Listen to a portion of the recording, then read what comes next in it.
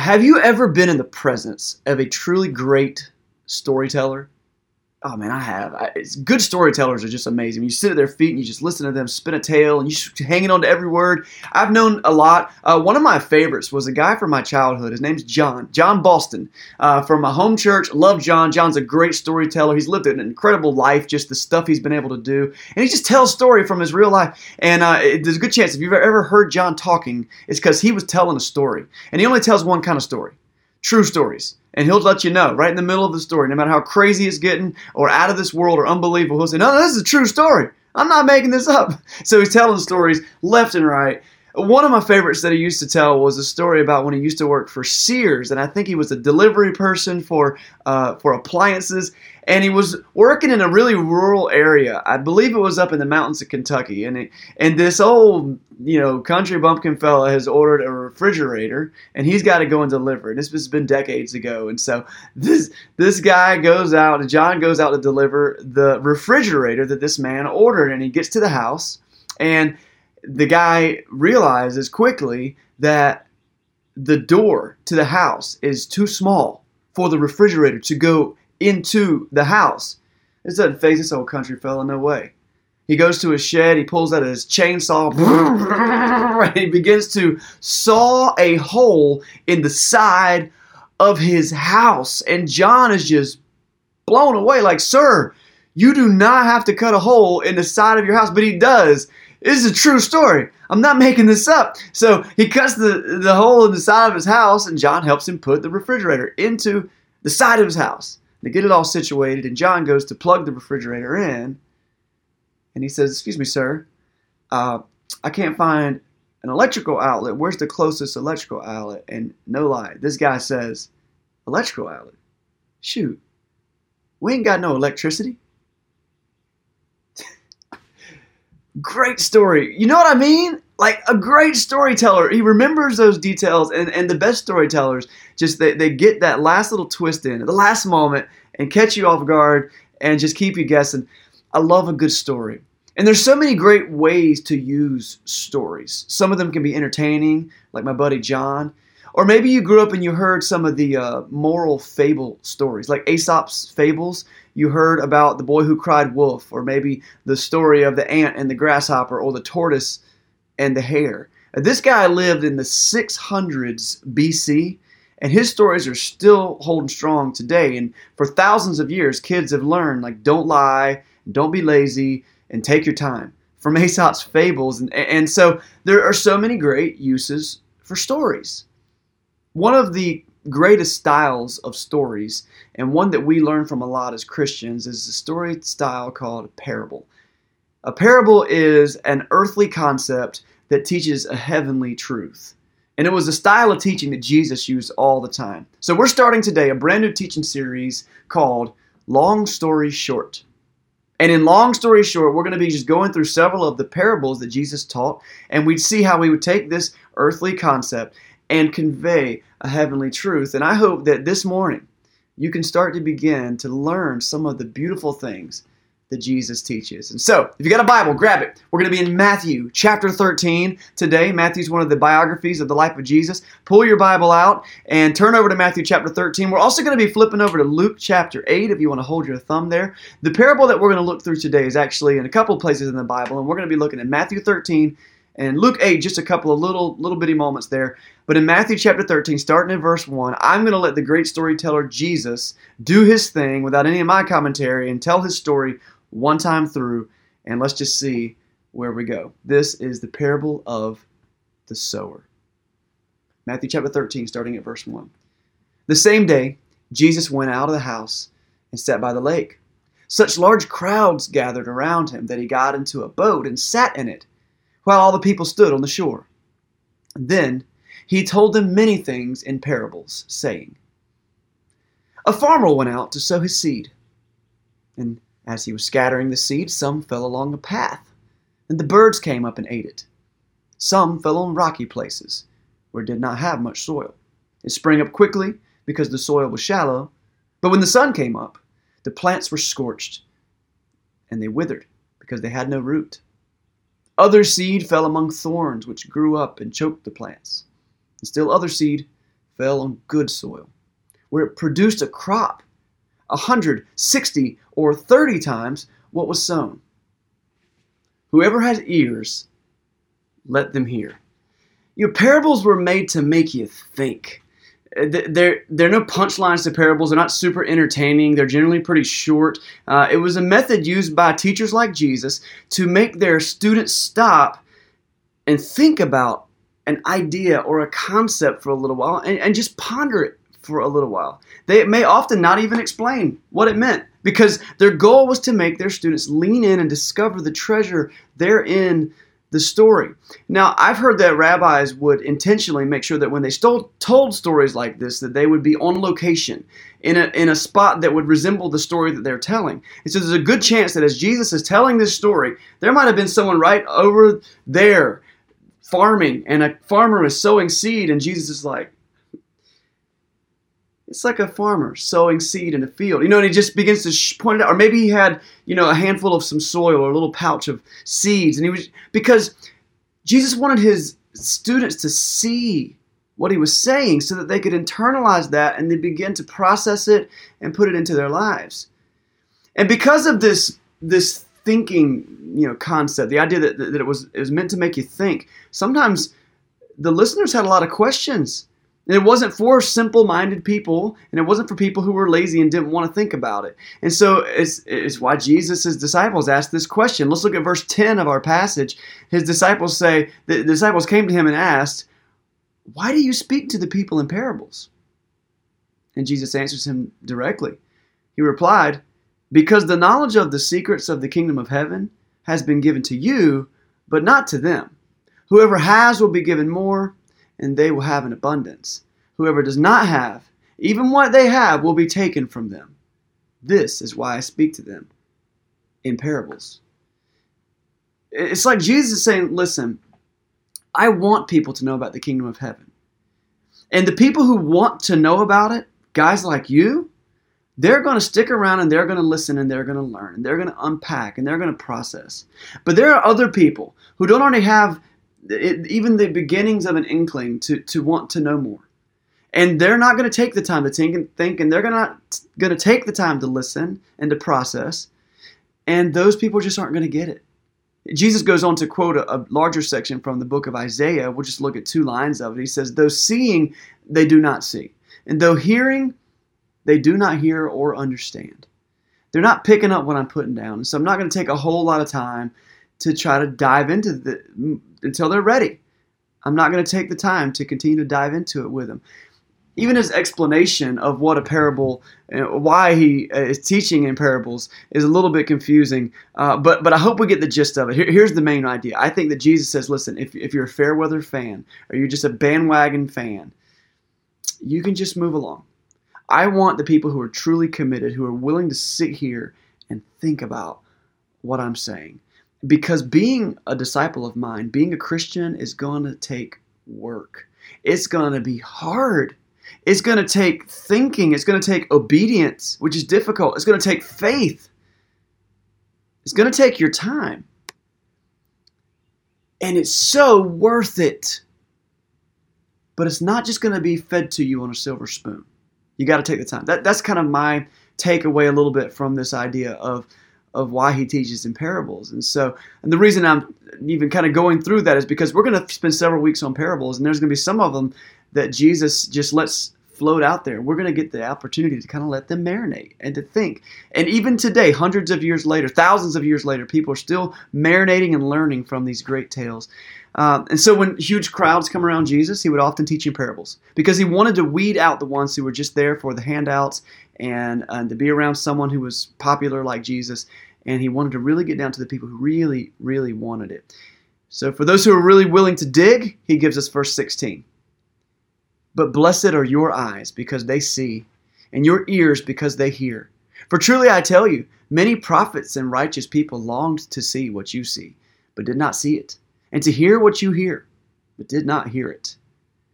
And so after this, Jesus does the disciples a favor. Okay, he's going to explain the parable. And so for the rest of our time here today, this morning, we're going to listen to Jesus explain this parable, and we're going to see what we can walk away with. And he first of all gives this surface level story There's a farmer, he's spreading seed. There's going to be some difficulties with the seed, rocks, thorns, things like that.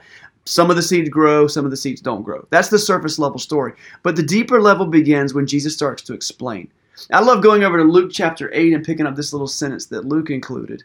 As we start this process, in verse 11, Luke 8:11, Jesus says, "This is the meaning of the parable. The seed is the word of God." So it's like anytime someone is speaking the word of God, it's like these seeds being spread around. And so then the people who hear that word of God become this soil. And that's what Jesus is about to explain. And he explains there's 4 kinds of soil. There's a hard path. There's a rocky soil. There's a soil which is surrounded by thorns. And then there's what he calls a good soil. And so we get back to Matthew chapter 13 as Jesus explains. "Listen then to what the parable of the sower means. When anyone hears the message about the kingdom and does not understand it, the evil one comes and snatches away what was sown in their heart. This is the seed sown along the path." So you've seen paths before, paths in parks, or maybe on the side of the road where there wasn't a sidewalk, but people have walked there so much that it's just packed down the soil. And you know that if you're going to put seeds there, they're just not going to be able to take root. And what he says is, he says this soil, I love what he says there, that the soil is the heart of the person that's listening to, what is the seed? The seed is the word of God. So the soil in this first person scenario is a soil that is packed so tightly that the seed cannot even penetrate into the ground. Jesus is saying there are people who will hear the word of God and they just don't have any ability to let it sink in. And there are a lot of reasons for that. Like maybe you got friends like this. They got their reasons. Maybe they had a bad experience with church. Maybe they grew up in a home that was that called themselves Christian, but they were abusive or other things. This is a sad story that happens all the time. Or maybe they just, for whatever reasons, have had obstacles in their way. Or maybe they grew up in a culture where they just didn't hear about God at all. And for whatever reason, the soil of their heart is packed in such a way that the seed cannot get in. Maybe this is you. Maybe I mean, you're sitting here, you're watching church online on the internet. So like, you're like, wait, don't I get extra credit for that? You do. You totally get extra credit for this. But maybe the only reason you're sitting here is because your spouse drags this thing out every week and makes you look at it, or takes you to church and been doing it for years, or your mom or your grandparents, and you're just like, I'm going to go because it's just easier to go. It's easier to go than to fight about it. But you hear the word of God all the time. You hear sermons, you hear songs, but it just never really does anything for you. Jesus says that the evil one comes along like birds and he just plucks it up out of your heart. And maybe you've never thought about it like that. In fact, maybe it's a little bit offensive to hear it that way. And I don't mean to be offensive, but what I'm saying is, one, I am so glad that you're here because I believe that the word of God, when it penetrates our heart, is life-changing and it's worth it. But I also get it. I get it that some things in your life may have packed the soil tight. Now, here's the one thing I want you to know. Everyone who's listening, okay? If it's you, if it's your friend, your neighbor, your family member, just because the soil's packed tight doesn't mean it's bad soil. I mean, sometimes it's just under the surface, it's really great. All around it, the grass is growing. Right? That might be happening in your family right now. All around you or these people, the grass is growing just fine, but something is packed it tight right there. And so hang on with us, okay? Stick with us for a couple of weeks, and I think even by the end of today, you'll have some ideas on some ways you can loosen that up. So that's the first type of soil that Jesus talks about. The second soil he talks about is in verse 20. He calls it a rocky soil. So let's look at it. The seed falling on rocky ground refers to someone who hears the word and at once receives it with joy. But since they have no root, they last only a short time.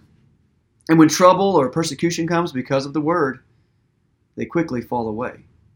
Remember, it's not going to be easy. When the word comes into our life, things change and shift. And so problem and persecution or just struggle sometimes happens. It's going to happen. Now, to this person, the second person, the person that Jesus says has a heart that soil is a little bit rocky, the truth of God does matter. It matters to them. In fact, it might matter greatly to them. But as they hear the word of God, it gets into them a little bit, but then something happens.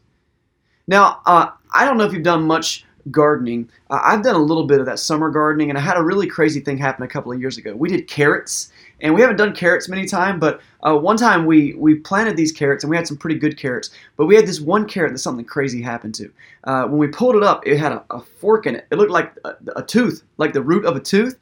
And what we realized is that it had hit a big rock in the ground, and because it was trying to go around the rock, it actually split. Okay, it was a small rock. Now, as you are cultivating a new field or a field that has never really been worked for farming, what I've seen a video of is, man, sometimes you got to get out some big old rocks. And those things really create a barrier for roots to go in very deeply. Now, what's the point? I mean, I'm not here to teach a gardening class. The point is this: there are things under the surface of our life. And for you, it could be all kinds of different things. It can be addiction. It can be fear or doubt. It can be brokenness or baggage, maybe a bad relationship, a bad experience. And these things in our under the surface life, they can really stop the growth of what God wants to do in our life.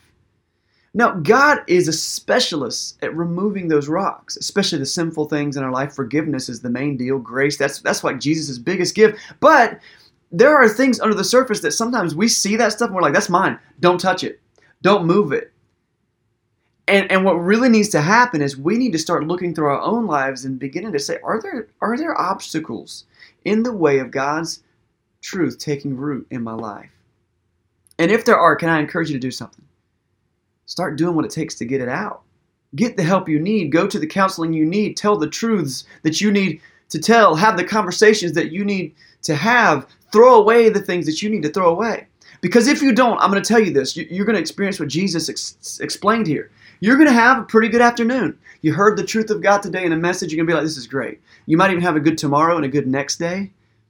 But eventually that truth of God is going to start to try to blossom in your life.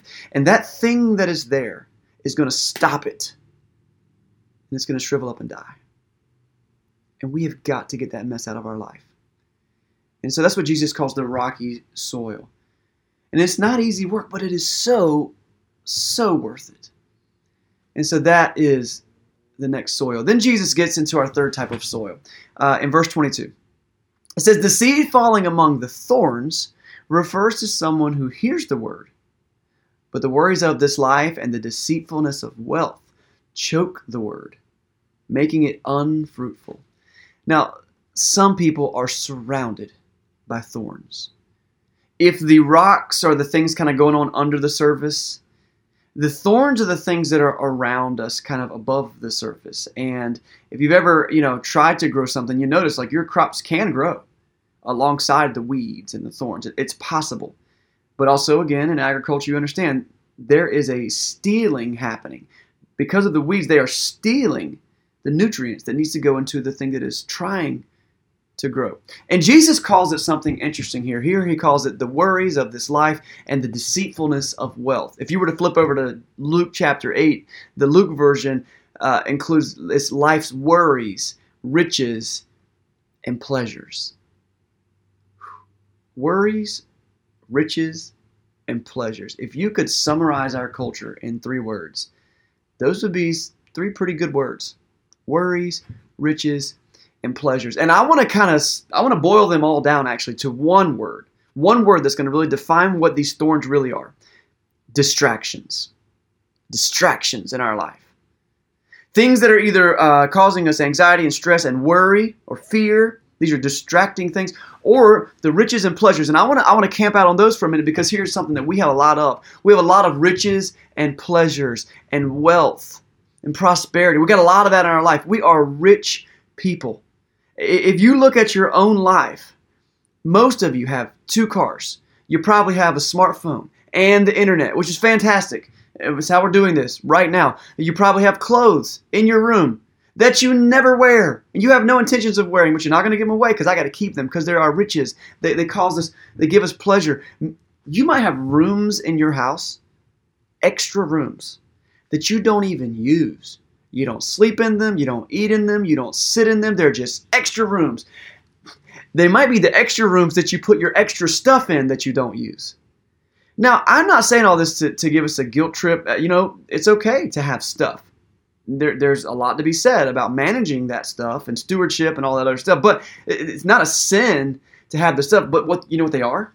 They're distractions. Jesus calls them thorns. You know what thorns do to the main plant? They steal, they kill, and they destroy. That's what they do. They steal the nutrients, they eventually kill and destroy that plant. And it sounds an awful lot like what Jesus talked about in John 10:10. Jesus said, the thief comes to kill and steal and destroy. He's talking about the devil. But then he says, but I have come that you may have life and have it to the full. I love how consistent Jesus is. There are some things in our life that are distracting, and they are stealing the nutrients away. They might be good things. They're definitely entertaining things. They're pleasurable things. But are they taken away from the growth that God could be giving you? That is something to really think about. The rocks, the thorns, maybe there's some packed soil in your life. But then Jesus takes us to a fourth type of soil, a type of soil that I think we all want to aspire to have in our lives. He says in verse 23, he says, but the seed falling on the good soil refers to someone who hears the word and understands it. This is the one who produces a crop, yielding 100, 60, or 30 times what was sown. If you were to flip over to the Luke 8 version, you'd also see him say, this is someone with a good and noble heart. Man, I want a good and noble heart. The thing about the good and noble heart, the good soil, the person who hears and understands the word when it lands in their life, is that it begins to change them. And it leads to the production of fruit in their life. I recently watched a show on Netflix. I want to encourage that you watch it because it's a lot of fun. It's super clean, super family friendly. It's called The Biggest Little Farm. And it's a great documentary, actually. It's not like a movie or a TV show. It's only one episode. It's a documentary. And it's about this couple who buys a 200-acre farm. And this farm is desolate, okay? It is dead because the farmers who had it before, they totally stripped the land of all of its nutrients. They killed the land. The farm went out of business.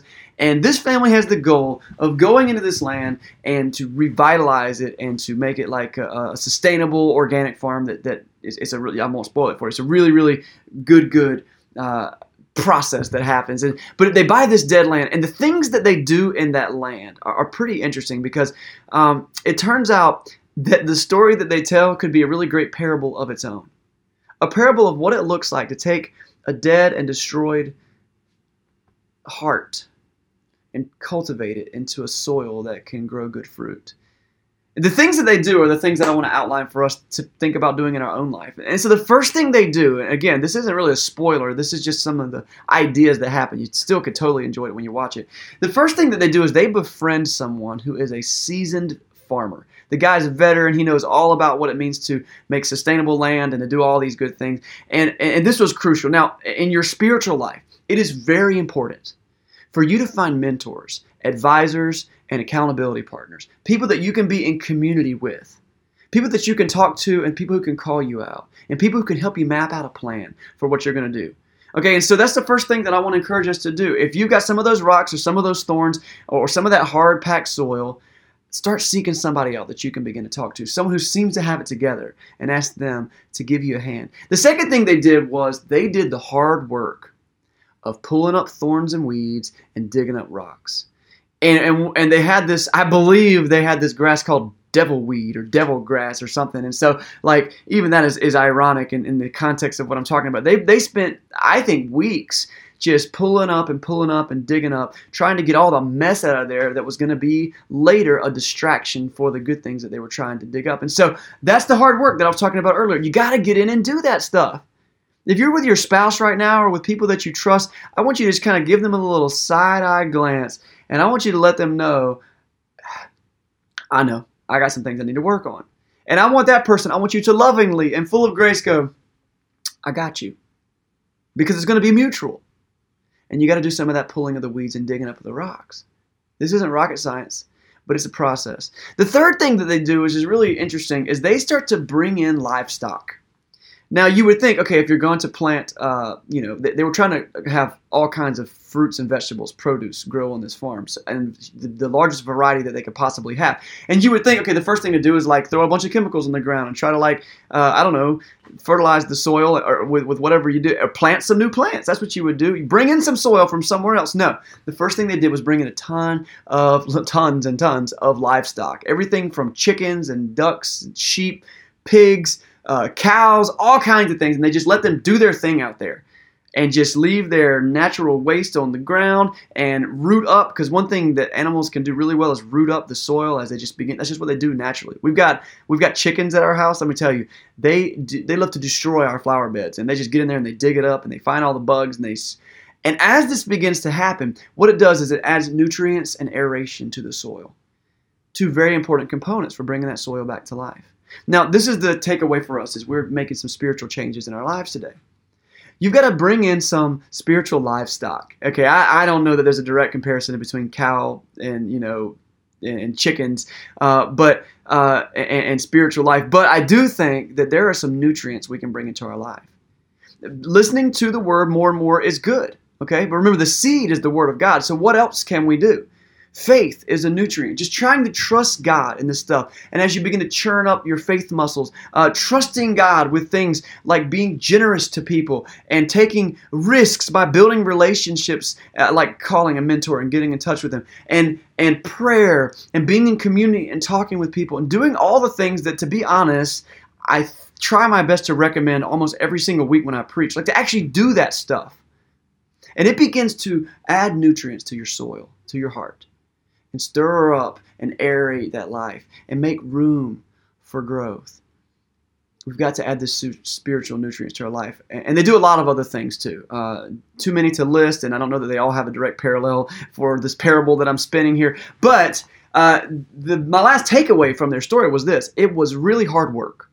And they ran into issue after issue after issue. There was an infestation of some bugs. There were these birds who, as soon as they started finally growing like some peaches and plums, these stupid birds come in and try to eat them all. They got these ferrets, I think. They're just messing everything up. They end up with like millions of snails at one point. And it's awesome how they deal with the snails. It's really cool. You got to watch it. Okay, I'm not going to tell you. But every step along the way, this is the lesson.